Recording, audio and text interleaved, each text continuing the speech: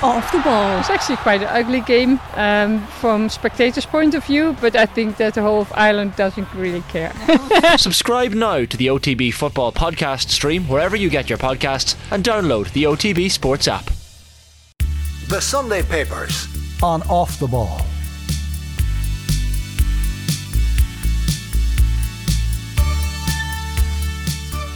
Now then, you're very welcome back. We're going to go through the Sunday Papers. Very happy to say live in studio. Conor McKeown is with us of the Irish Independent, covers GAA, and Cliona O'Connor as well.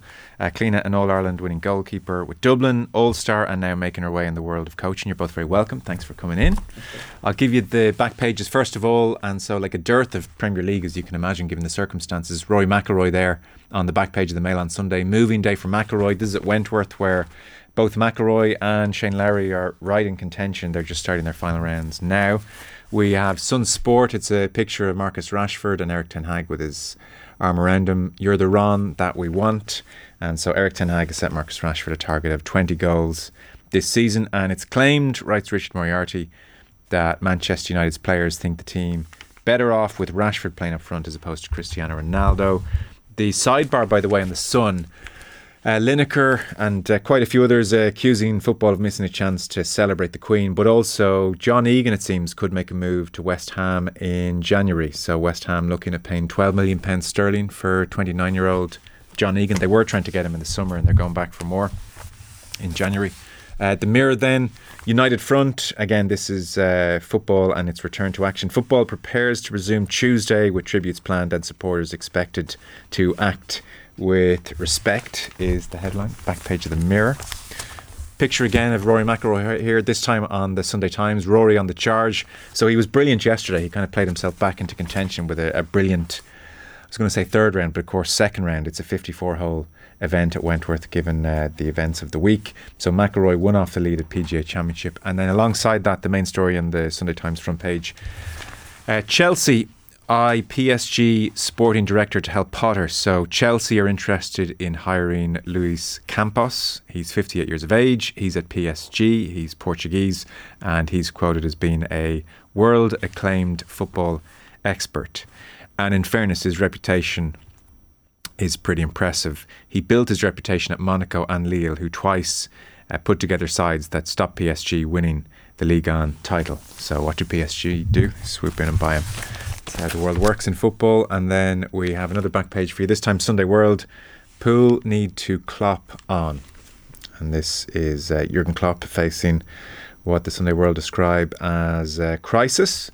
Also in this piece, Kevin Palmer says there are suggestions Liverpool's players are bemused by the decision of Klopp's assistant Pep Lijnders to publish a book revealing the inner secrets of the dressing room. I didn't read that book. I don't know to what extent secrets are revealed. I would have thought it would be anodyne enough. I saw Didi Hamann was making similar points during the week. I haven't seen any great revelations in that Pep Lijnders book.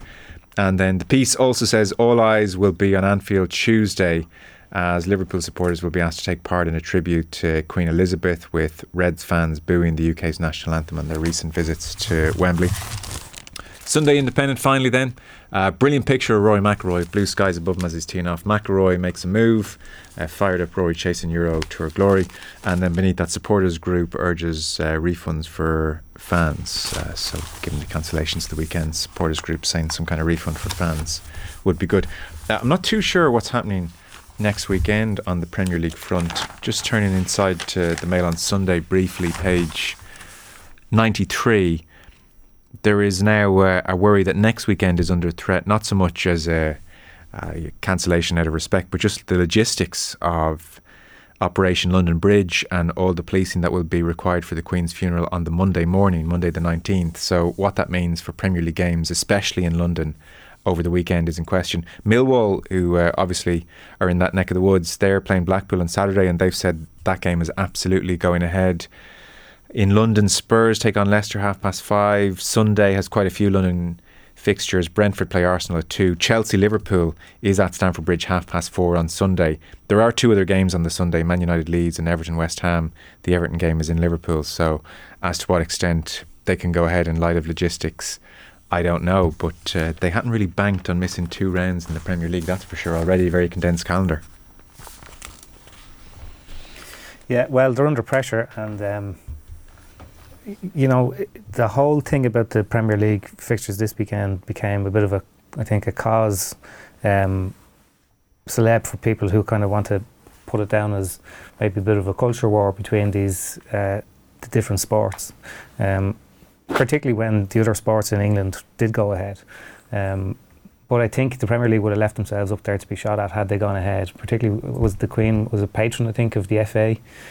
So I think if those games had gone ahead, because of the media coverage that they garner, and I suppose this overriding feeling that the whole of Britain should be in mourning at the moment, I think the Premier League found itself in a pretty difficult position of making that decision whether to plough ahead or whether to go to the wall. And I think, like most people, I expected those games to be cancelled once it happened. So did I, but I just thought everything would be cancelled, whereas the golf at Wentworth continued, Premiership Rugby continued, cricket continued, horse racing is on today. And it was interesting, in 1952 I was reading, when King George VI died, it was the opposite. Football continued and the more establishment sports stopped, and it was the same in 36 when King George V died. But there's been a role reversal here where those more establishment sports have continued, football has stopped. Apparently I was reading, Cliona, there was just a 20-minute meeting on Friday, and as was kind of mentioned there, because the Queen's a patron of the FA, they said, well, that's us done, that's the decision made. So there we are. Well, maybe that was the bit that sort of forced them into the decision, but I would have thought as well it was all or nothing, at least for one weekend. I do get the piece around London about the policing and like large scale events, I understand that, but definitely one weekend you would think if it's the whole of society should be in mourning, well then it's the whole of society, it should be a blanket thing. But I don't know, but maybe the FA did the right thing, maybe she is their, or was their patron, so yeah, fair enough. I think, like a lot of people, my understanding of what was going to happen was informed by that epic piece in The Guardian that a lot of people read from about 5 years ago, London Bridge is down, and the protocol for when the Queen died. And brilliantly detailed and compelling though it is, I'm not sure it necessarily played out like that, because it painted this picture of the moment that it is announced and all the screens in the world go blank and people stop in the street and farmers put down their sights and everybody. But I think quickly what you came to realise is that, okay, maybe the BBC One and BBC Two merged, but people have 950 channels now, and as a global event, like today is September the 11th, for instance, right? So when that happened in 2001, I think we were all a little bit more, everything was a little bit smaller, and I think things did genuinely grind to a halt. Whereas, if anything, I don't think we kind of really hold those leaders in as high esteem as we used to. Maybe that's a generic thing to say, but like between royalty and presidents and popes, I don't think this is quite the seismic event that a lot of people were expecting it to be.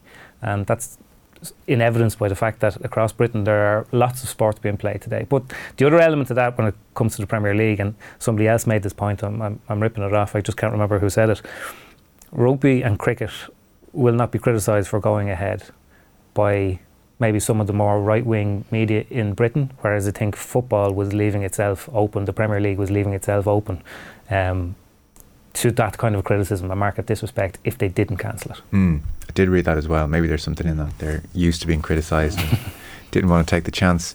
So let's jump in then. Sunday papers. I have it in front of me, and I guess it's amongst the front page coverage as well. You're seeing Rory McIlroy across the board. Really, in the absence of Premier League, it was one of the few bits of live sport on yesterday, and you both looked at the Live Golf coverage. I suppose there's a Patrick Reed interview in the Sunday Times which jumps off the page, and then Paul Kimmage is over at Wentworth, and he's just been trying to, I don't know feel just how real the beef is between the live golfers and the establishment golfers. So he's writing about that in the Sunday Independent. Conor, I know you're a big golf fan. Cliona, is this a sport you've been following over the last 18 months and this live controversy? You kind of have no option, really, isn't it?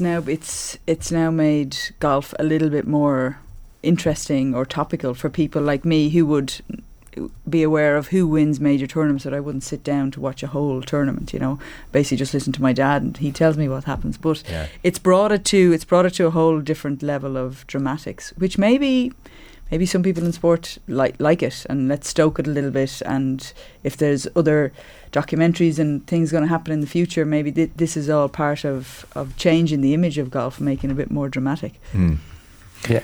So Patrick Reed is on page 3 of the Sunday Times. Apparently there's a 2-hour interview with Tom Kershaw. It's not a big piece, but certainly he's come out fighting, and he's livid with the way he's been portrayed by the media. He's livid with the way other players have talked about him, including Rory McIlroy. I feel like Rory making those types of comments is insulting, is what he says of McIlroy's conduct over the last couple of months. The headline is, "The malice and deceit to say that about me is just ridiculous." Now, he could be talking about any number of things, be it his family or the cheating allegations or the stealing allegations. He kicks it off by remembering his 4-year-old daughter coming home from school, very upset because she's been bullied because of his reputation. "Nobody likes your daddy. Your daddy's a bad person." He said it felt like someone had stuck a knife through his heart, the piece. Do you know how hard that hits you as a father? Reed asks, his voice rising in anger despite the episode being 4 years ago. "She was getting bullied because of me, all because of what's written in a piece or in a paper. It's fake and it's fictitious and it's wrong. I can handle a lot of things, but that's the lowest blow you can get." And he says of the PGA Tour, the narrative is he's a horrendous person, he's a cheater, a liar and a thief. "Now I'm a murderer," that's in reference to the Live Golf Saudi venture. "Now I'm a murderer and everything else on earth, and that's not okay because it's not who I am." And so this is his first interview since he signed with Live Golf.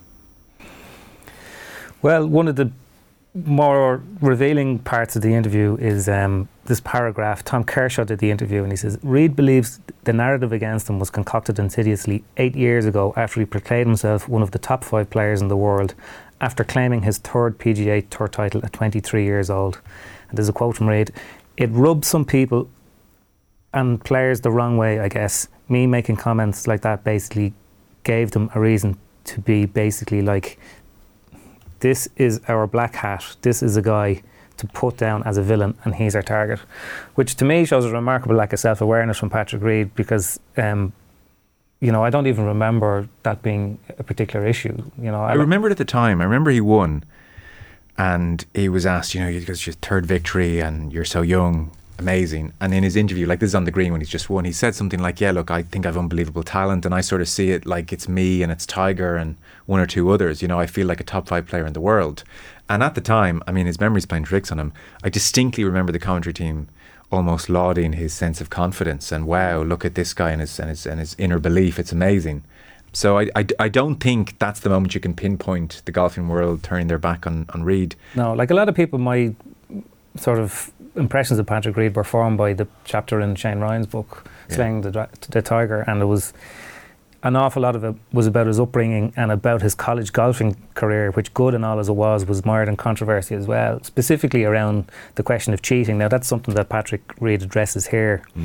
And stealing. And stealing, yeah. And again, he denies that. And again, like, stealing is one thing, but in the sport of golf, like that's so enthralled to its own rule book, like, cheating is literally the worst thing that you can do. Like, it's the end of the world. And the fact that when he was last caught cheating at the Hero World Challenge, like, such a tournament to be looking for an advantage in a bunker from, like, this is like a pre-season friendly and trying to cheat, even though there's world ranking points and money obviously at play. But he's also suing Brandon Chambly, who a lot of people who watch golf would know as possibly the best analyst in golf, for $620 million, which is as bizarre as it sounds.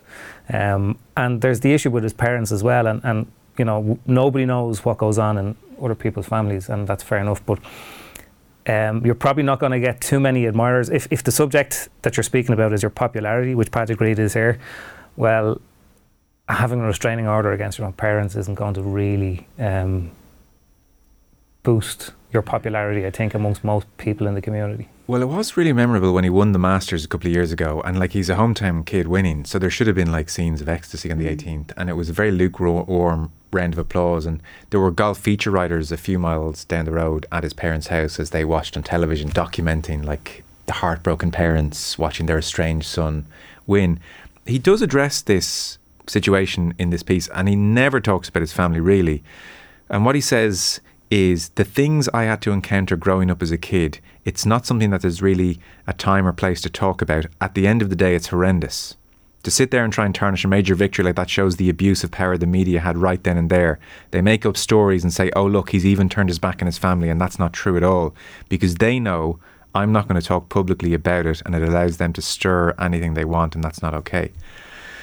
So that's as close as he's come to addressing the family situation. I don't know what's going on there clearly. So there's the estrangement, there's the cheating allegations, the stealing allegations, the sense of a personality that's a little bit brash and not very self-aware, not very likeable. Not particularly popular with other golfers as well, which takes some doing, you know. It's well, it was put to him that there was that famous ESPN survey. They do this in golf. It's actually brilliant. We should do this in all sports, where they anonymously survey the golfers and ask them questions like, which fellow pro would you be least likely to help in a fight? I mean, we need a GAA version of this if you want to do that, Conor, anytime soon. And he finished second last after Bubba Watson. So of all the players, if they saw, you know, being assaulted in the car park, he was second bottom on that list. Although he says, I've never had any negativity from any of my fellow golfers, which again, that kind of sums up Reid in a way. He's sort of saying, oh no, look, I've never encountered this kind of negativity. But like literally at the Ryder Cup, Jordan Spieth stopped wanting to play with him. And then Reid went and publicly called out Jordan Spieth in the press conference. I was there for not wanting to play with him, and made this situation incredibly awkward as Jordan Spieth kind of looked at the ground and said, oh, I'm not being drawn on that. So like there is a kind of lack of self-awareness about Reid as much as anything. Yeah, I mean, he clearly has baggage, you know, and he's anything, whatever's going on with his family. I mean, we've no sense of what that is, but he's describing it as horrendous and something he's not willing to talk about. When he was younger, an adolescent or whatever. But then, so you go to college then, and you're obviously a good golfer, and the accusations of cheating and all this sort of stuff. So you would imagine that this narrative of the world is against me kind of suits him, because that's a way of, no, none of that ever happened, and yet trouble seems to be around me, but it's everyone else's fault, it's not my fault. So I'd say the more he promotes the everyone's out to get me and I'm the villain of golf, suits him maybe, and allows him to deflect from some potential cheating or stealing allegations or rule breaking on his behalf in the world of golf. But what's remarkable about it for me is that Patrick Reid, whatever way he wants to dress this up, has always been seen as a bit of like an anti-hero in golf. One of the lesser, you know, as you said, when he was in the final round of the Masters in 2018, you know, he's from Georgia, like he's from down the road from Augusta, and he was in the final group with Rory McIlroy, and the roars for the two of them on the first tee would tell you everything you need to know about the popularity there. But what's remarkable, and what might lead on to another piece here, is that despite the fact and all the issues of that feed into his lack of popularity are addressed in the interview, despite all of those, he still didn't come in for nearly the same flack about the LIV Tour as Graeme McDowell, because Graeme McDowell opened his mouth and spoke a little bit too much and spoke a little bit unwisely about it, which is probably the most interesting part of Paul Kimmage's piece today from Wentworth, when he says Paul is in Wentworth and he was keeping an eye on the dynamic that's at play, because this season that has featured the civil war in golf has been leading up to this moment in a lot of ways, when some of the LIV players and the PGA players were actually going to be on the same course at the same time, outside of a major. And there's already been a lot said. Players like even Shane Lowry, who would be, you know, like he would, as he says himself, he shies away from not controversy, but confrontation. He was very vocal about this on Wednesday and about his relationships with the players. But what's interesting in this part is when Paul speaks to Graeme McDowell, he kind of accepts himself that his biggest sin in all of this was actually trying to explain his position, you know. Because anybody you've ever met that comes across Graeme McDowell will tell you that he's a very likeable person when you meet him in the flesh. But for about 3 or 4 weeks at the start of this LIV Golf Tour, he became a bit of a punching bag for some of the sillier things that he was saying in public. Very ill-advised comments given the subject matter that was being at play and the seriousness of the topic, you know, such as it was in the grand debate. But no, it's interesting that he seems to have, the penny seems to have dropped there. Like, I haven't heard a whole pile from Graeme McDowell since those initial comments, whenever they were 5 or 6 weeks ago. So he seems to have figured that out. The Sunday Papers on Off the Ball.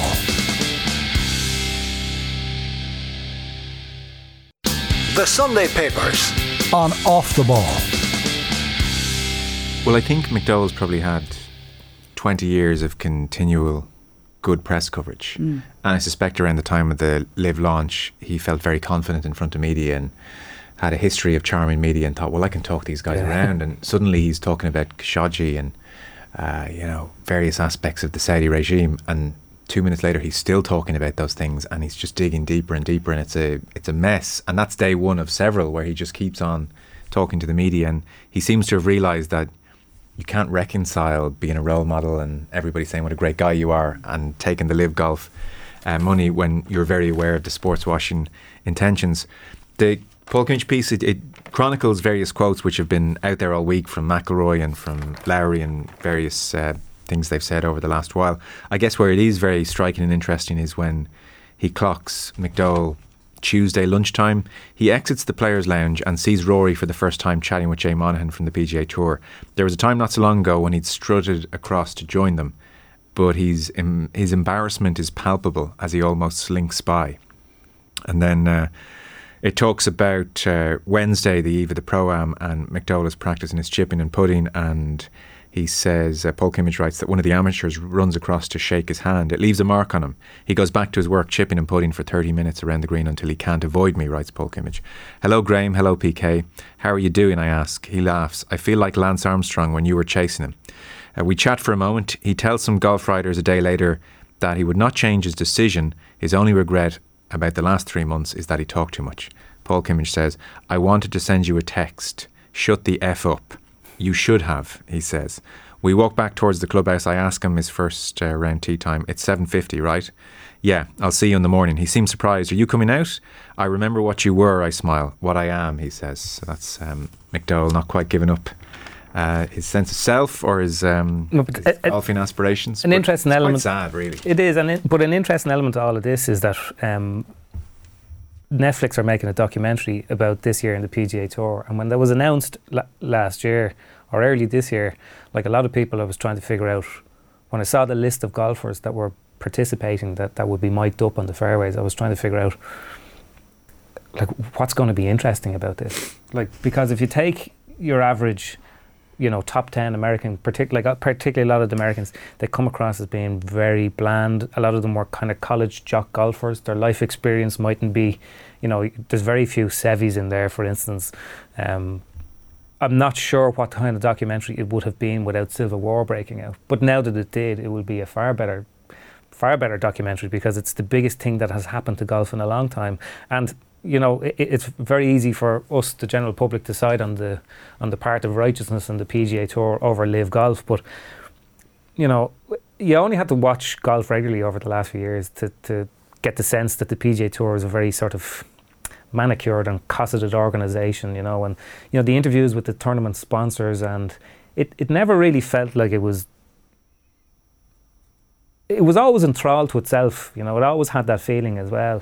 And obviously the threat that's coming at them is one that it's very hard to get around, an organisation that just wants to throw money endlessly at it. But it has, like, it has changed what it's trying to do. It does seem to have accepted, like, it has found all this extra money, in the form of PIP payments to the players who basically move the needle, to use the American sort of colloquialism. So, in some ways, it has been a good thing. Oh, Phil Mickelson's doing a lap of honour media tour now, going, see? See? I told you they'd money. And for people who would be interested in watching that documentary, and I think it'll be a huge thing when it does come out, because and this might lead on to a piece that Joe Brawley has written today about the Magic Johnson documentary, They Call Me Magic.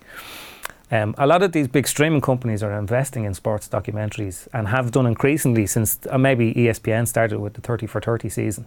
But between The Last Dance and Drive to Survive on Netflix on Formula One, they've been hugely, hugely successful. And they do whatever about the money that the PGA Tour or Formula One have made from Netflix or from the streaming service. I think the exposure that they give them, the insight that you get, because you'll always be more connected with a sport when you have some sense of the participant. Like, this is very anecdotal, but I was away on holidays recently with my wife and we watched All or Nothing, the Amazon documentary on Arsenal, and I got a text from her a couple of weeks later on the Friday saying, have Arsenal signed anyone yet on deadline day, and I've two younger sisters who recently told me that they were going to the Hungarian Grand Prix with a few of their friends, and we wouldn't have came from much of a motor sporting household, but that is the effect that those kind of documentaries have, and it's the same with the Magic Johnson documentary. I read Joe's piece last night and actually flicked on the first episode of it, and it is brilliant.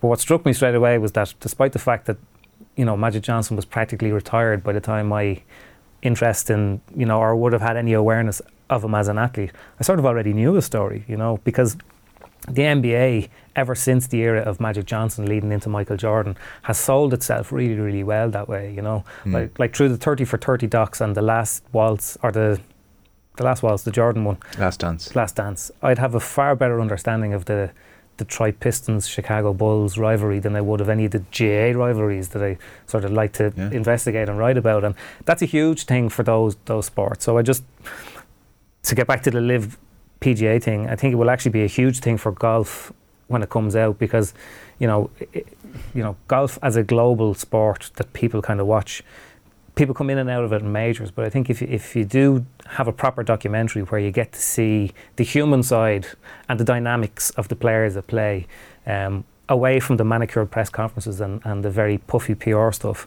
I think it becomes far more compelling.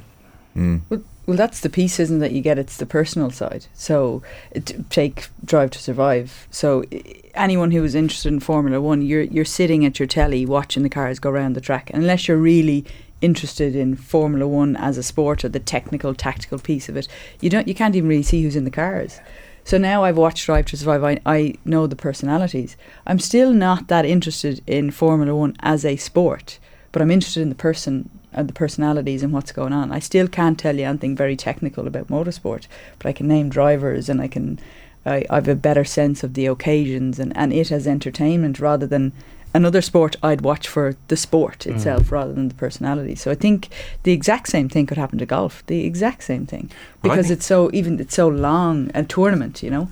It's not like you watch it in 60 minutes. Yeah, it lends itself perfectly to this kind of documentary as well. I love the sport and got to know the characters after, and like that enriches your understanding of what you're watching, because they have so much time where they're walking down fairways together, and if you know the personalities and you're watching body language, like imagine after, say, Patrick Reed was in this Netflix documentary, and like we've just listed off pretty interesting things about him, and he's just had a pot shot there at McIlroy who said is insulting. And now imagine next Sunday they're playing together in a major in the final round. Yeah, like you're all in. Like you're drawn. Yeah. Half the reason we all like sport is it's just a soap opera. Yeah, you know, it's the personalities, it's the interactions, and you know, golf could make hay if it builds up 5, 6, 7, 8, 9, 10. Big characters. A lot of sporting organisations, and some of them would be fairly close to home, seem to fail to appreciate what that kind of coverage, like regardless of whether it's a big Netflix documentary or maybe it's just better, sort of a better environment between people who tell stories and the participants itself. You know, a lot of sporting organisations don't really grasp that. They don't really have any great measure of the value of that. You know, like, there are some of the greatest, most interesting athletes I've ever come across are GAA players in this country the last 20 years.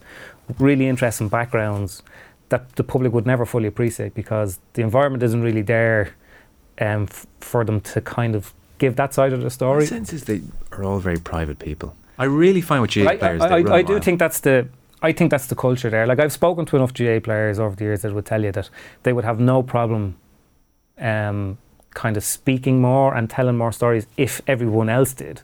But I think it's nearly the culture that is there is that you don't at all. And I only think it's a shame from the point of view that, you know, some of the best teams we'll ever see in Gaelic games have kind of come and gone, and all we know them as is the results on the pitch. You know, like, say a team like the Mayo footballers of the last decade, people would say it'd be very unfair if they're only to be judged by their ultimate, you know, failure to win in All Ireland. But it's like, well, what else do you have? You know what I mean? And I think like that's not a criticism of any individuals or teams or players, and people should be compelled to contribute to documentaries or feature articles or any of those sort of things.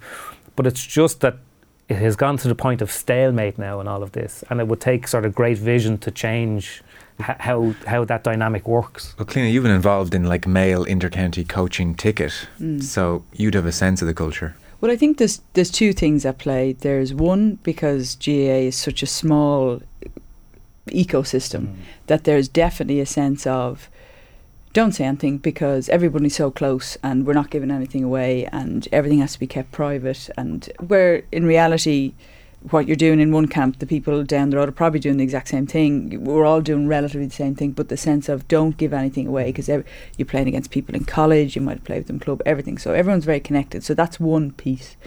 And I think the other piece is, and Colin O'Rourke writes about All-Stars today and David Clifford, but he lists all the things that are more important than an All-Star. The team, even down to a club challenge match is nearly more important than an All-Star. So there's definitely a culture where we don't like the people who stick their head out or do something a little bit different. You have to be ultimately loyal to your team, and that is more important. And don't get too big for your boots, and don't say anything you shouldn't say, and you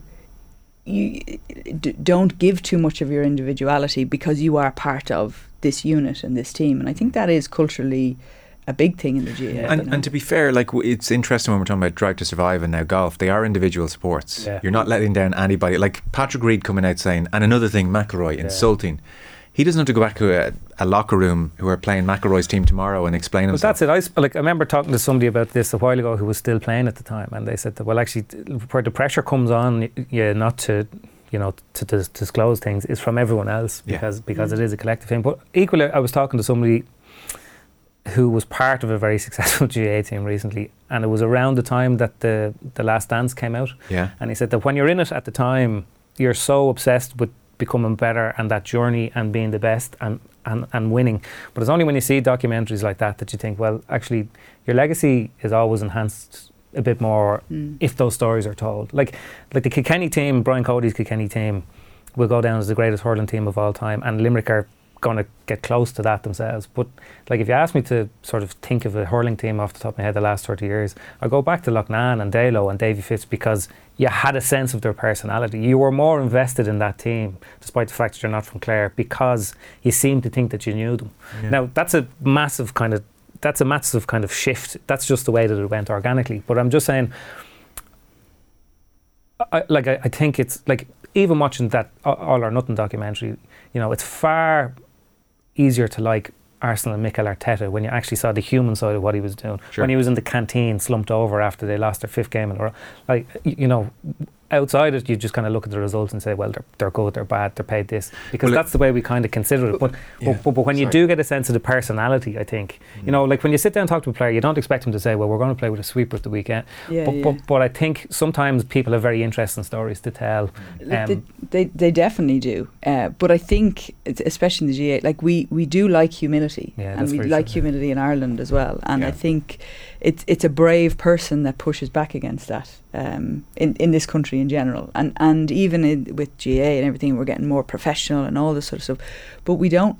On one hand, we like it, but on the other hand, well, we're not too professional, So it's this. No notions. And no feet on the ground around here, So it's valuable, but it'll take a while before we really embrace doors open. I thought one of the really good ones the last few years was the Blues Sisters one with the Dublin. Yeah, that was great. Nicole Owens was very good about her own battles with mental health, and Sinead Finnegan talking about how her father died and affected her inter-county career. And that's what I mean. After that, you were all in on them. Absolutely. We'll take a short break. We'll pick it up on the far side. So Conor McKeown, Cliona O'Connor staying with us. We're chatting through the Sunday papers. Back in one moment. The Sunday papers on Off the Ball.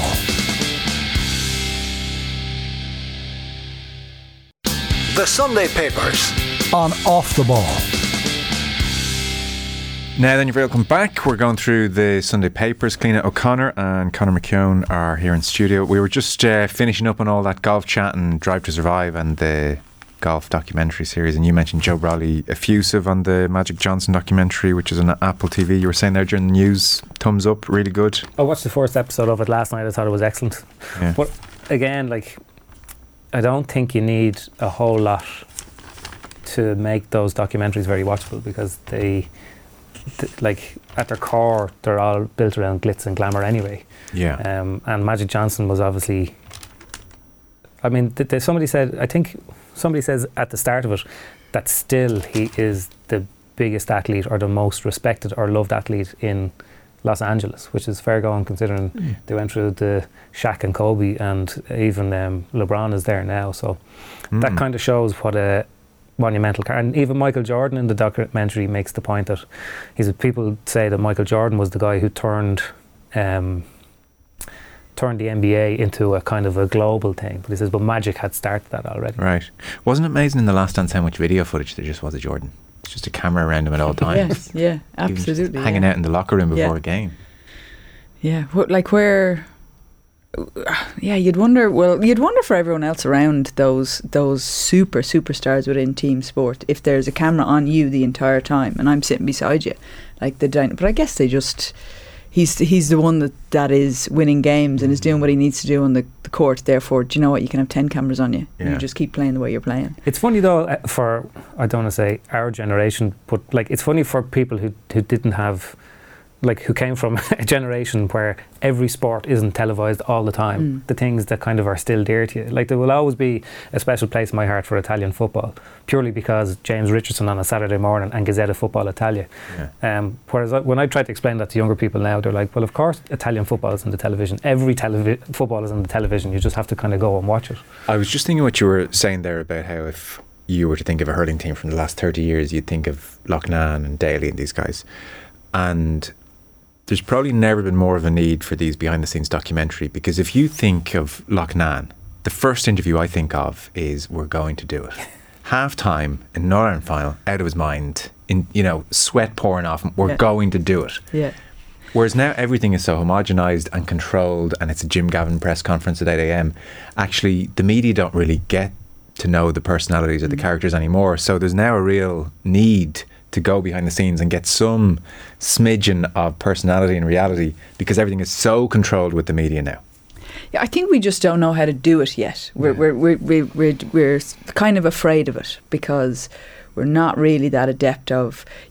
Someone is a little bit more open and a little bit more emotional, and oh my God, it's great, and then they're like, oh God, then they're looking back at it and saying, did I say anything wrong? Or everyone's incredibly self-conscious. So you'd be hoping that people will find a rhythm where they could speak a little bit more relaxed and openly and not be so cagey, because a lot of it doesn't, that is an iconic we're going to do moment, and it didn't, that didn't really, there was no negative side to that. That was just somebody in the moment, in their sports environment, having huge confidence and going for it. And it was, it's a lovely thing, and there's no danger in sharing a bit of that every now and then.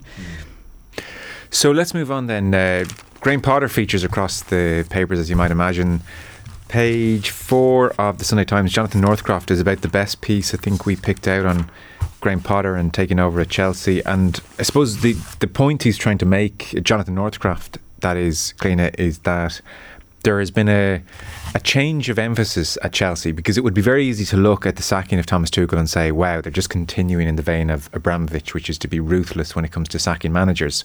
But it seems what Todd Boehly and co are trying to put in place is more of a holistic atmosphere and environment at the club. So, for instance, Todd Boehly, the new man in charge at Chelsea, is talking about Potter, and he's saying he has all the IQ, but he also has the EQ.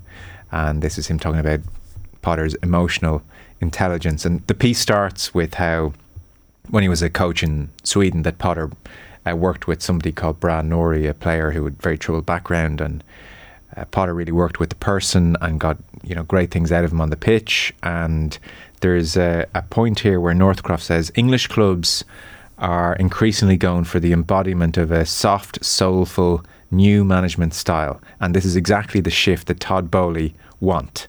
And Thomas Tuchel is more of the old school approach. And interestingly, actually, a story is told about Todd Boehly boarding the team bus after Chelsea lost 4-0 to Arsenal on tour to offer reassuring words to the players.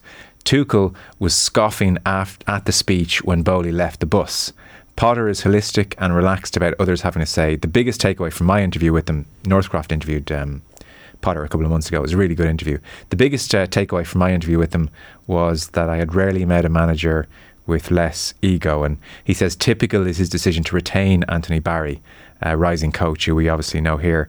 But it would be tempting, Northcroft says, for a coach to come in and sweep the board. But Potter sees Barry as an asset. He's spoken to the Belgian manager, Roberto Martinez, to get a picture of his abilities. The question is, will Bowley's group stick with the culture shift if Potter and his slow burn ways take longer than big clubs are normally comfortable with to deliver success. Part of their reasoning after ditching Tuchel was that after his 100 days, they noticed that the first 50 days were way better than the second 50 days. Very black and white stuff. But they've told Potter that even if he doesn't make Champions League football this year, he's not going to get the sack. So that's all in Northcross piece. So again, at a glance, you would think, wow, Todd Bowley, as ruthless as Abramovich, there's going to be new managers every 6 months at Chelsea. But actually in Potter, they're trying to go in for something akin to a 5-year project and beyond. Now, we could be reading this out in 6 months' time when Chelsea tank and Potter gets the bullet. Who knows? This is interesting. So all this stuff about holistic coaching, it is everywhere in coach education, coach development now at the minute. I was at something in Sport Ireland last week. It was all about how to look after the person. It was about trauma in sport and trauma-informed environments and how you as coaches basically look after people. And someone at that made a very good point, and they were saying, like, if our world is about high performance, how can you possibly expect somebody to be performing at their best if we're not, if at a personal level we're not minding them, or they're not in their optimum space?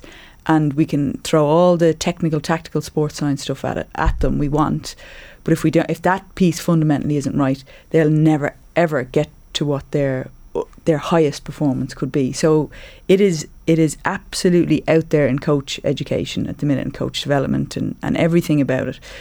However, it always comes back to the same thing. You thought maybe in 6 months' time Potter will be gone, because when you're in those situations, you have to be. There are times when you're making decisions between what is the immediate thing, the immediate match at the weekend, the immediate championship, versus what I know is better long term. And how much time am I willing to wait? Because Potter's style is all about relationships. It's all about trust. You don't do that in 50 days. So then it's the decision makers. Are they actually true to their word? Are they really meaningful, or when will their patience run out? And if a player is difficult, but Potter is saying, no, I think we can. This will get somewhere eventually. Are they going to believe him? Are they not? So it's everybody's talking about it, but some people have more patience for it than others, because it's not an easy way nor a quick way, you know. And at these coaching conferences, so holistic coaching has become the buzzword in the industry over the last couple of years. Yeah, athlete-centred, holistic coaching, providing the right environment, because like some of the sports science stuff, I shouldn't be so flippant about it, but of course there's a science to it, but it's sciencey, you know. You run X, you do this, your aerobic system will improve, and it's science based. But the managing relationships and making sure someone feels comfortable and trusts the team and trusts the player, that they can go out and give of themselves the best version of themselves. That's a whole other piece, and you can't write A plus B equals C for that when you're dealing with the human personality of it. And do you buy into it? Because I suspect there would be definitely an old school quotient that would be just rolling their eyes at this kind of talk. I do buy into it, yeah, and I've seen it work both as a from a player's point of view and from a coaching point of view. It does take time, and like from a coach's point of view, and that coach-athlete relationship, there is no one size fits all. And you do have a responsibility as a coach to figure out what is going to make this person give their best on the pitch, on the track, wherever it is, on the golf course. Because if your job is in high performance, that's your job, to support them to play at their best. And what's right for Joe isn't right for Connor. Do you know? And that's your job as a coach. That is so time demanding on a coach. Like I talked to a couple of the Limerick hurlers even the last couple of months, and how often would John Kiely talk to you? Like a lot of them have said, well, there's so many of us, not that often. Now Caroline Currad's there, and they go to her, and that's John Kiely delegating that aspect of coaching. But I mean, to try and build individual relationships with so many players is a huge ask of management, I would think. I remember Paul McGrath talking about Graham Taylor would bring him into his office routinely and just chat to him and really get to know him. And you know, Paul McGrath, obviously an extraordinary player and a person who probably needed attention and care, but I don't think Graham Taylor could do that for every one of the Aston Villa team. That must be the nightmare scenario for a coach, where you're trying to decide, who do I need to get stuck into here and who can I just let them self-manage? Yeah. I had a conversation with a hurling coach maybe about 2 years ago, and we were kind of talking about that exact thing. Right. And we both made the point as the kind of the self-sufficient players or the low-maintenance players, we're both saying they're actually easy to forget, because you realise he's playing really well and he's ticking along and he's a great trainer and this, that and the other, and I haven't made the effort with him. I keep going after these problematic guys or whatever, the person who's coming back from injury, whereas this guy who's doing well, how am I making sure I'm not checking in with him? I'm fighting fires, or what's the immediate thing? So that's the importance of a support team, isn't it? That there's more than one person, and there's more than one person to build relationships, because you can have stronger and weaker relationships with people. It's the nature of it, you know. Because as far back as 10 years ago, Jem Gavin was citing Maslow's hierarchy of needs, you know, that study where, you know, people will fulfill their potential in things that they might consider hobbies if the various building blocks of the rest of their life were stable and secure. So he always emphasised the need for players to be on top of their college work or in stable working environments, and to have their own personal relationships in good working order. And when those things happened, like it is proven, you know, through studies, that players will focus more, to be in a better frame of mind, to be more positive, and to have more time to take ownership of the thing themselves. Because ultimately, I think the nature of modern coaching, certainly coaching over the last 10 years, is less prescribed and more about empowering players to kind of do it themselves on the pitch and to figure things out. And this does seem to be something that Graham Potter has a very strong understanding of, going by the various anecdotes that are in the pieces about him today, that he understands that a player is a human, and like a human's ability to do anything to a high level will depend on their peace of mind, their levels of happiness, their levels of comfort in their surroundings, and all of those various different things. And I think most people who haven't been involved in like an elite sporting team over the last 10 years or 20 years would be surprised at how prevalent this kind of methodology is used in coaching. Because anybody that I ever come across, that this is the way the players kind of function now. Is it? And what would be said, Cliona, within coaching conferences, for instance, about the Ferguson approach, where fear and threat is a big part of his methodology? I think people would agree, or there would be an appreciation that sometimes there are times when you have to be a little bit more direct, and sometimes a well-timed, maybe not throwing something at somebody, but a well-timed kind of hairdryer treatment-esque thing can actually have an impact. And if I'm a player on a team and it's half-time and we're not particularly performing, and you go into a dressing room and maybe you feel like, as a coach, or maybe you feel like someone needs to light a rocket under us, and we're okay, and we're all able to take that because the general environment is good, you know. So at times there is a time where it is absolutely appropriate for a coach to say, listen, this isn't good enough, or this falls below our standards or our expectations. That's fine if the bedrock is ultimately one of trust and good quality relationships. Yes. I think motivating people by fear or that really aggressive tactic can be, sometimes it works in the short term, or works for some players, but I think generally it can run out of steam, or, you know, because there's only one way. So you're motivating an entire group just by fear. Well, and also it's very easy to caricature Ferguson's methodology. I mean, he was not just a ranter and a raver, as all the players would talk about. He would sit with them one-on-one. He would know about their personal problems. He would know the names of all their families. He would be very invested in them as people.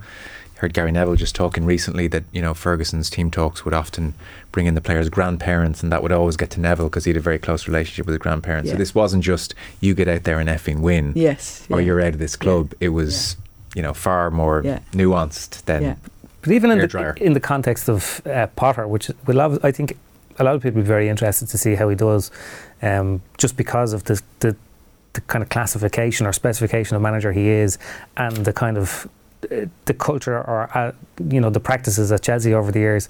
So he's been brought in to kind of establish a culture, which is a very broad term that a lot of people use without really understanding. But I think the point of it is, like, they've highlighted the number of managers that the big six in England have gone through since 2013. So Arsenal have had 3, and Chelsea have had 14. So if you've had 14 managers in 19 years, like the idea of establishing a culture, like that's clearly not the club's policy under the previous owners, because you just would not have a time. And sometimes you get the feeling when a Premier League team appoints a manager, they're bringing them in to knock a tune out of what's there already. But that's been grossly successful for Chelsea. Yeah, but if they've won 2 Champions Leagues, they've won league titles, they've Arsenal with their 3 managers, they've destroyed them. So maybe longevity is overrated. But think of the money that Chelsea have sunk into all of that, because every year they're buying the most expensive shiny toys for them. Look at Klopp, look at Guardiola. Their first seasons with Liverpool and Manchester City were by no means spectacular, and that was the time that they were undergoing the same kind of culture change within the club that would ultimately lead to the success that they have brought to their clubs. Whereas with Chelsea, going by those figures, they never would have been given the opportunity. They would have been cut adrift before they ever got to that point. No, that's true. And the piece mentions Todd Bowley obviously is involved with the Dodgers in LA as well, and they've had Dave Roberts as their baseball manager since 2016, and they've reached 3 World Series under his direction. So like there's real stability in a culture with the LA Dodgers. I do love that story, by the way, of Todd Bowley getting on the bus and saying, guys, don't worry about it, and then Tuchel scoffing at it after he leaves. You can see why that marriage was not going to last very long. Even watching that All or Nothing documentary as well. It's made a big impression on you. Yeah, it did. But it was very interesting about the story of Arsenal selling Pierre Aubameyang, because effectively they paid him to go away. Yeah. And he was the top scorer at the club. He was the 1 goal scorer. And at a time when Arsenal were finding goals hard to come by. But it was very clear from watching the documentary that the point of getting rid of Aubameyang was what Arteta was trying to establish in terms of the behaviours of the players that came automatically. He was having the exact opposite impact on it. So outwardly you sit there and say, well, they're finding it hard to score goals, and they've just paid a guy who does that by reflex to leave to go to another European club. But actually when you got into it and you saw that the effect that it had, you were taking out the biggest guy who was maybe symptomatic of old habits that you're trying to get rid of. And I think that comes back down to the idea of what Potter is trying to achieve. Well, I'd be thrilled with his new signing up front, Aubameyang. It's just what he needs. We've just signed this guy, you need to make it work. So interesting times. Pay him to go to Barcelona. Yeah, quite a few pieces talking about Vera Pauw's reign as well. Back page, Eamon Sweeney's drawing the parallels with Jack Charlton and Vera Pauw, and foreign coach and low ebb and coming in and making a big difference. And he says Pauw can complete the analogy by emulating Charlton's feat of 33 years ago. So 1989, Charlton brought Ireland to a first World Cup when they beat Malta. It was 3 years and 6 months since his first game in charge. Pauw will have been in charge for 3 years and 1 month when Ireland play Austria or Scotland on October the 11th. So she's getting lots of plaudits across the papers. She is, yeah, and deservedly so. And we're talking about Graham Potter and giving time. Remember when Vera Pauw started, and they were 11 games, defeat after defeat after defeat. And I loved the way she talks about that period of time where, yes, we were playing better opposition, but we had to set the bar higher. We had to have faith in what we were trying to do. And you would hope that they're at a tipping point now where that should and could all pay off. And if you listen to any players talk about it in terms of that, those building relationships and trust, that seems to be there in spades within that team. And maybe that's the platform that's allowing them to have a little bit more belief to push forward. The close games that they would lose, they're now winning them. So I think she is shifting the needle. And I know the qualification route is complicated, but you would hope that they were in a position that they could pull off something significant for the group. The sense seems to be that it'll most likely be Austria who'll beat Scotland. They'll have to go away to Austria, who reached the Euro quarterfinals in the summer. That will be difficult, but then the expectation is that when they go to this bizarrely complicated tournament in the new year, they will be amongst the strongest teams there, so they have a really good chance of making a World Cup via that route. So it all remains to be seen. But Vera Pauw getting a lot of really positive press coverage across the papers today. The Sunday Papers on Off the Ball.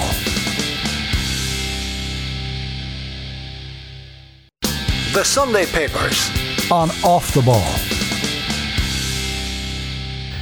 The URC not getting much positive press coverage. So the URC starts again on Friday. The rugby season is back with a bang, and we have Brendan Fanning, Neil Francis, Peter O'Reilly across various pages talking about the press conference which was held during the week. The URC chief executive was launching the league, but also talking about the decision to partner up with Qatar Airways. And I mean, so Brendan Fanning, first of all, the headline sums up his point: cash the check, just spare us your values. So I think his point is, fair enough, everyone's doing this, you're now doing this. So the byline is, forget the notions of rugby's moral high ground in the wake of Qatar deal. And he's saying, if you're taking the cash, then just spare us all the press release talk about legacy and values and integrity.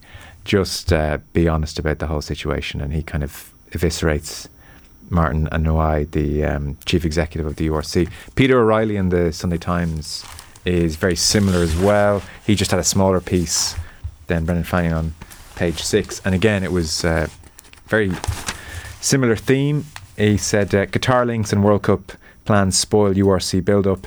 He says it might have been preferable if Martin Anayi, the URC's chief executive, had admitted that they were merely following the lead of other sports in putting commerce ahead of ethics, or indeed following the lead of World Rugby, who have an ongoing partnership with Emirates, another airline owned by a state whose government has continued to commit human rights violations. Instead, Anayi spoke of bringing rugby's values to Qatar. I mean, of all the things to try and say. He spoke of bringing rugby's values to Qatar, which sounded suspiciously like the old justification used by teams that toured South Africa during the apartheid regime, and we know how that worked out. Neil France is also writing about it. France is a slightly different tack. He's kind of like, on the human rights issue, he's kind of saying, well, spare us the hypocrisy if we look at countries all around the world. Yeah, and like in a way, I kind of agree with Neil Francis to a degree, because, you know, okay, the Premier League didn't go ahead today, but if, like, a lot of people will be watching the Premier League today in stadiums named after these same airlines, and, you know, jerseys that have sponsors that are gambling companies. And regardless of what sport you go into, and Malachy Clarkin did a very good piece recently about the sponsorship, you know, banking sponsorship in Gaelic games as well. Yeah. You know, there's a reason that sports washing is effectively another name for sponsorship, and part of the reason that companies and different organisations will sponsor sport is because it's a very wholesome brand to be associated with. And if you want your brand to be associated with something wholesome, you're trying to deliver a message. And the Qatar stuff and the Saudi stuff, it's very, I think to us in this part of the world, it strikes us as being very there's something a little bit too blunt about it, because it seems to be coming from a very unashamed place. Like the money that they throw at the golf, for instance, is so big that it's very clear that they're not trying to build a product. They're not trying to recoup their investment. But by the same token, like, sport is taking money from all sorts of shady kind of corners of the world. And if you want to go back even further and talk about people who are trying to, you know, carefully manicure their image by associating with sport, like, watch the Super Bowl and watch the display of American military regalia that starts off at the very beginning of that. There's a reason why they do that sort of show before a Super Bowl, and it's to kind of glorify the American military. So I suppose the point that a lot of people make here is that there's money coming in from all sorts of places. Why is it that when it becomes a Qatari thing or a Saudi thing, we are drawing the line here? He says if we were really worried about human rights abuses and states that subjugate and oppress their citizens, then World Rugby would have to expel over half of its affiliated members. Take a look at the list. There are continuous flagrant abuses of human rights here and in the Western world. So no, I've no issue with Qatar or Qatar Airways or any other Middle Eastern airlines who want to throw a few quid at this strange game.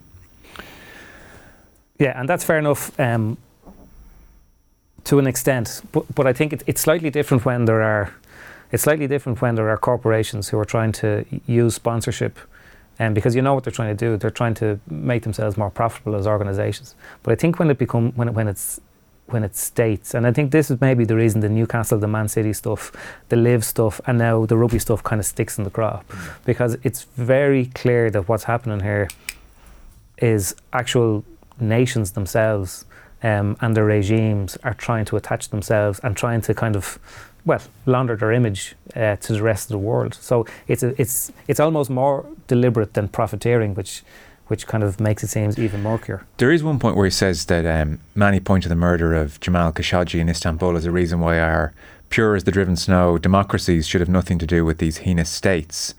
And he says, wondering which state can cast the first stone. And he says, in this island, Veronica Geer and Martin O'Hagan were murdered before the turn of the century. Only very recently, Lyra McKee had her life ended, dispatched by new IRA active service members. It says in the UK, 8 journalists killed, 23 in the States. Does it matter whether it's state-sponsored or not? I would say in that instance, of course it does. Yeah, I think that's one of the stranger paragraphs kind of to print this morning. It does matter. Because neither the new IRA, as he puts it here, or the people who murdered Veronica Kieran or Martin O'Hagan were pumping money into sport to try and make their actions seem palatable to the rest of the world. That point was odd, I thought. But on the point about like which democracy or which country wants to throw the first stone, I do accept it to a large point. Now, there's something just so obviously egregious about, for instance, the way Qatar have behaved towards migrant workers at the building of World Cup stadiums, their LGBTQ plus attitudes. They are just very out of kilter with how most of us, I think, see the world. And you are sponsoring a tournament in this part of the world as well. And, you know, I saw Rory O'Connor make the point during the week that the URC were very quick in all that kind of corporate-y way to kind of reach out to the Leinster player who came out as gay not so long ago and put an arm around and say, we're so thrilled for you. But on the other hand, let's be under no illusion. Economics rule here, and they'll take the money and pass on the ethics. So anytime you see those tweets in the future, should future rugby players come out as gay and the URC rush to put their arm around them, there's a reality here as well, Cliona. Massively. And it's all this stuff around how we perceive sport, and it's even an individual player as such a role model. At the end of the day, they're just a person who's good at a particular sport, or this the purest notion of sport, that it's that wholesome thing and a very pure activity. But at the end of the day, like, it's a massive commercial global entity. It's huge. Yeah. And these sort of negotiations and compromises and ethical things, I mean, they're going on in every single walk of life. Yeah. And now it happens in sport and we're like, oh my God, this is horrific, because it goes against our values. And it maybe it is there's something different. Your point about when it's states or nations versus corporate companies. But at the end of the day, how do you draw the line now that the URC is what it is, a global competition? Yeah. Where is the point that you say, no, we want to keep these really traditional values of rugby, but we've got to make this work on a global scale? Like those two, I'm not sure those two things can coexist. Where what you outlined, Joe, like all the very and kind of unashamedly, no, this is how we do things over here, and these people we're not going to give them any rights, and that's just the way we do it, but we're happy to give you the money.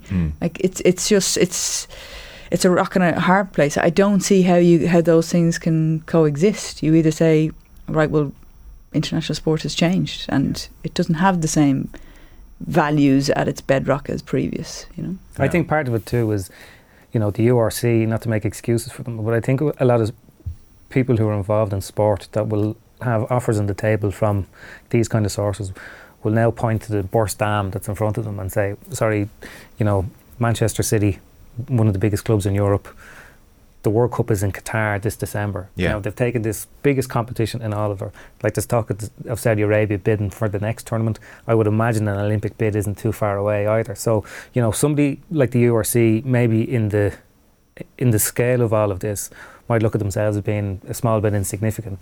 And that's part of the problem now, because it has been this practice of taking money. I think the World Cup was the big one. But we're at the point of critical mass now. Yeah. This won't be mentioned again about the URC. This is like a week out from the tournament starting. This is definitely, you know, fresh on the heels of the press conference during the week and the announcement. That's it now, because people are just increasingly immune to it, and I don't think anybody's that outraged. I suspect, you know, it's it suits for the columns this week, and then it's done, I would think.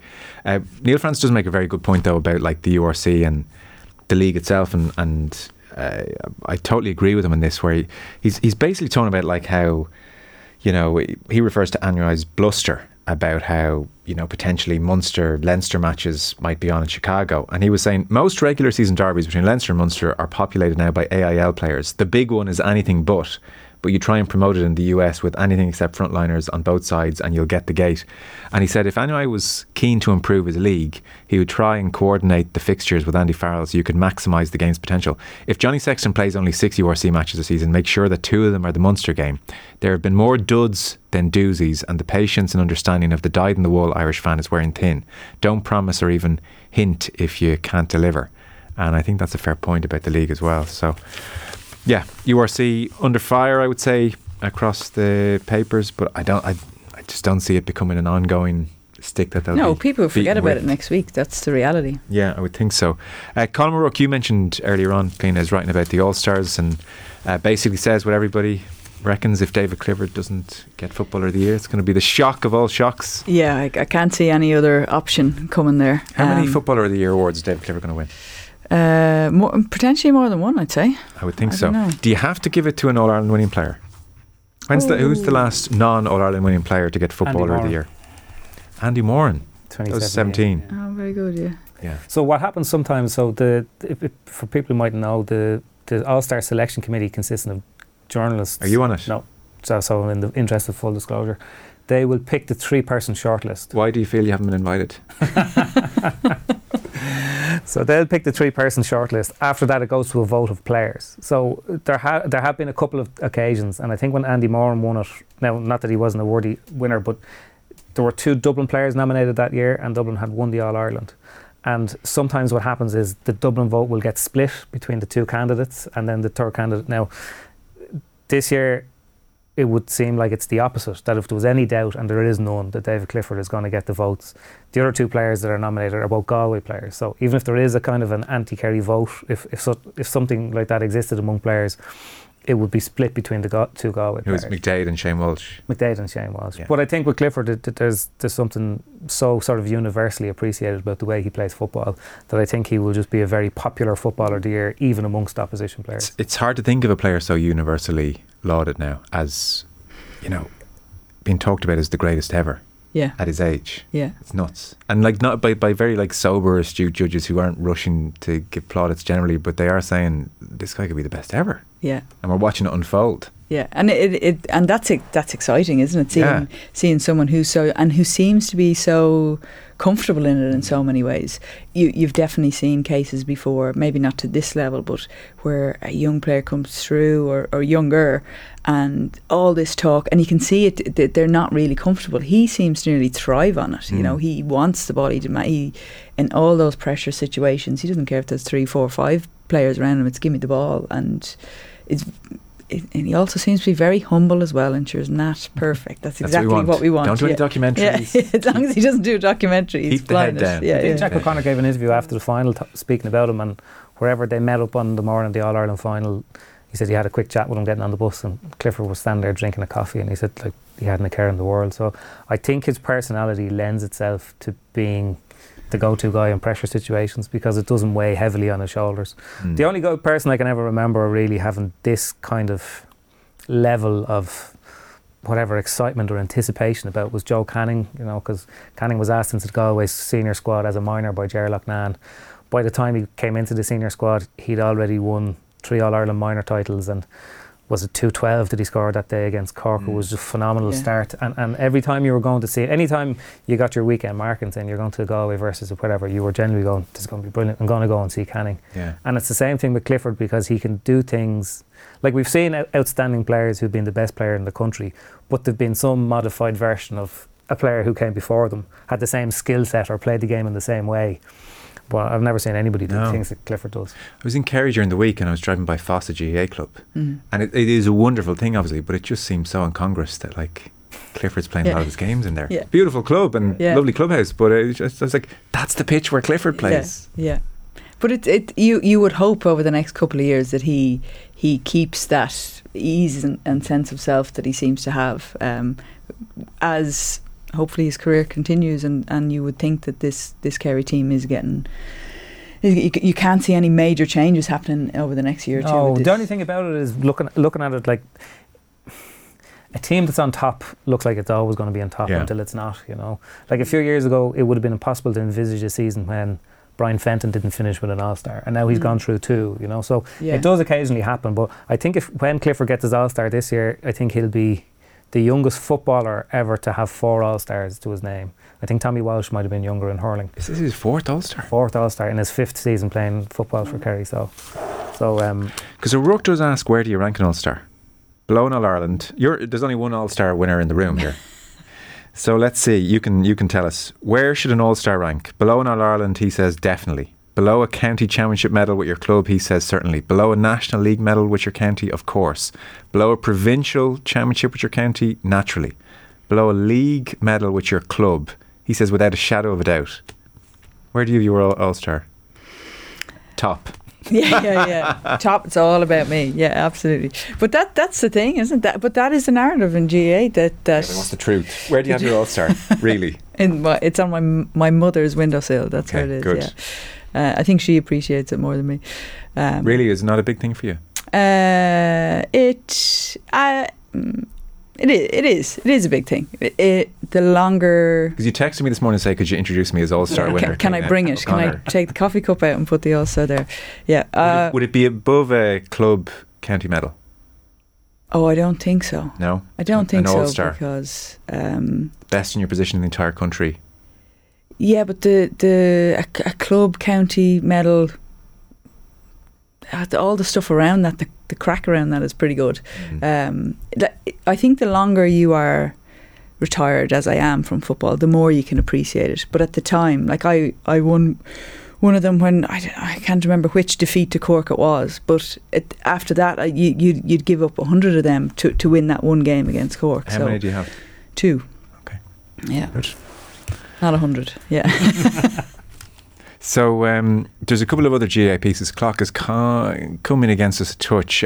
Michael Clifford in the Mail. I know you, this caught your eye, Conor. I suspect it's an area you're watching with interest and having to cover. He's written about the Donegal dilemma and just that slight delay in appointing a manager. A couple of top-level counties not appointing managers, and maybe part of the reason why. Dermot Crowe has a piece on various player revolts against managers down the years. It's kind of a typical feature piece that we're going to see in the second half of the year from GAA writers. So I guess the point is county boards have to get these appointments right now. The stakes have never been higher. So who are the main counties we're looking at? Donegal for sure. Donegal, Monaghan and Roscommon. So 3 of the 8 Division 1 counties next year don't have managers currently. Okay. Roscommon was slightly more recent when Anthony Cunningham stood down. But definitely the Donegal and Monaghan situations have gone on so long that it would indicate that they're, I don't know if struggling is the right word, but it hasn't been straightforward. Or is it just that there's no rush? Like, we're only in September. Well, there might be a touch of that too, but you know, in the Monaghan situation, there has been plenty of people interviewed a long time ago. Right. And there's a couple of people who've kind of turned it down as well. So it is people turning it down as well as I think so. Like, it's, you know, it's such a big undertaking. The point that Micheál Clifford makes in his piece here is that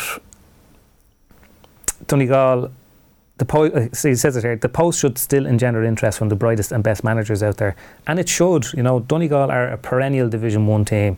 They have one of the most, you know, incredible players we've ever seen in Michael Murphy. They have a lot of good young players. They have a lot of the elements you'd need to go into having a successful team, but for some reason they don't seem to be. Like, Malachy O'Rourke was the person that a lot of people had pegged for that job, and the indications are the Donegal County Board would have loved Malachy O'Rourke to take the job, but he doesn't seem to be interested. And the talk now is about Martin McHugh, and Micheál makes the point, McHugh's low profile over recent weeks in local media, where he is a popular pundit, has invited speculation that he's trying to avoid asking the question which everyone is asking, which would make perfect sense.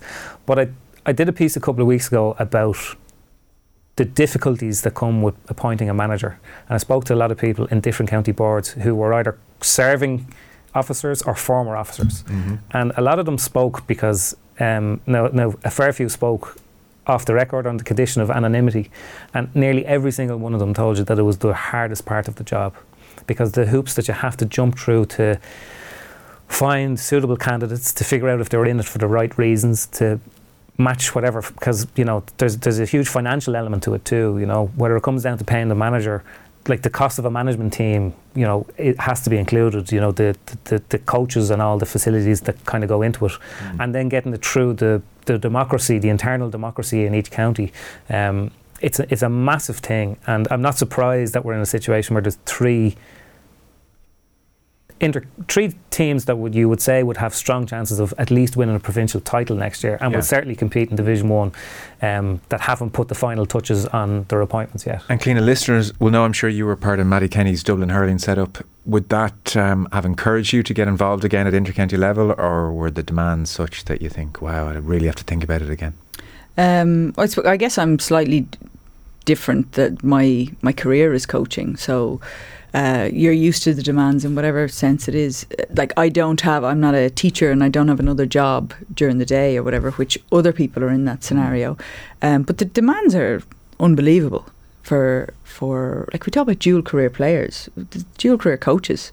So like Matty Kenny's an engineer, and a very good one and a successful one, you know, so there's so much to consider from a coach's, manager's point of view in terms of that undertaking. And now there's huge budgets behind it. There's huge expectations. You have to find, we might want you as the manager, but who's your backroom team, and do you have this and this, and no, then we don't want you, or you want to do something a little different, we don't have the budget or the facilities to do that. So it's hugely complicated, I think, and it's actually okay for me because it's my career. So you're hired and paid to coach? Yeah, so even within intercounty level. So I would be from the athlete development side in the GAA. So all the sports science, the physical side. Now, depending on the sport and depending on the rest of the backroom team, you can be sliding a little bit more into the sport specific stuff, be it football or hurling, to try and blend the two together. Okay. That would be how my role usually goes. Okay. But even just talking about the turnover of managers as well would suggest that it's a short-lived thing. So Colm Collins is now the longest-serving football manager, and he is basically a freak now.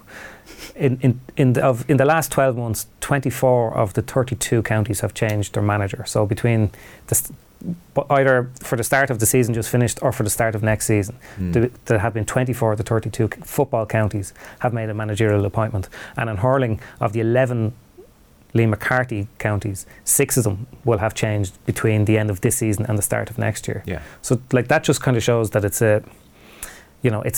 it's not a long-term thing. No, people go in and give it a crack and throw everything at it, and the number of things that can go wrong from, you know, Dermot Crowe's piece today mentions situations where players are unhappy, and that's obviously a big problem in the GAA because the players in the county are the players in the county, or you just don't come up to expectations. Like Micheál makes the point here about Donegal, that they never really got over the 2020 Ulster final defeat to Cavan, and that has held them back over the last couple of years. And you know, maybe that's an issue. You know, you could look at the profile of a county and say, well, I'm not sure I'm going to, because there's no surer way for your stock to plummet than to go into a county and not have the desired effect. Well, I suspect most managers now are sitting down with their families if they have them, and sitting down with employers and saying, this is a 2-year, 3-year thing.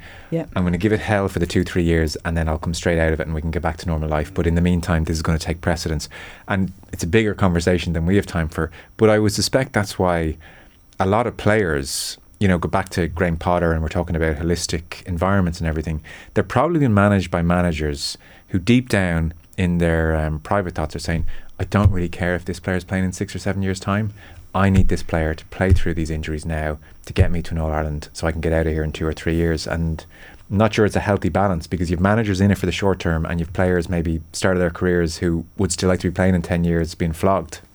Yeah, it's a challenging one, competing interests, and that's for sure. And imagine, you were talking about players high performing. So I'm a intercounty manager, and I run my own business, and I'm coming to training and I'm trying to manage all these people and the stress of my own thing, of my own business, of my own job. It's hugely challenging for them, really, really.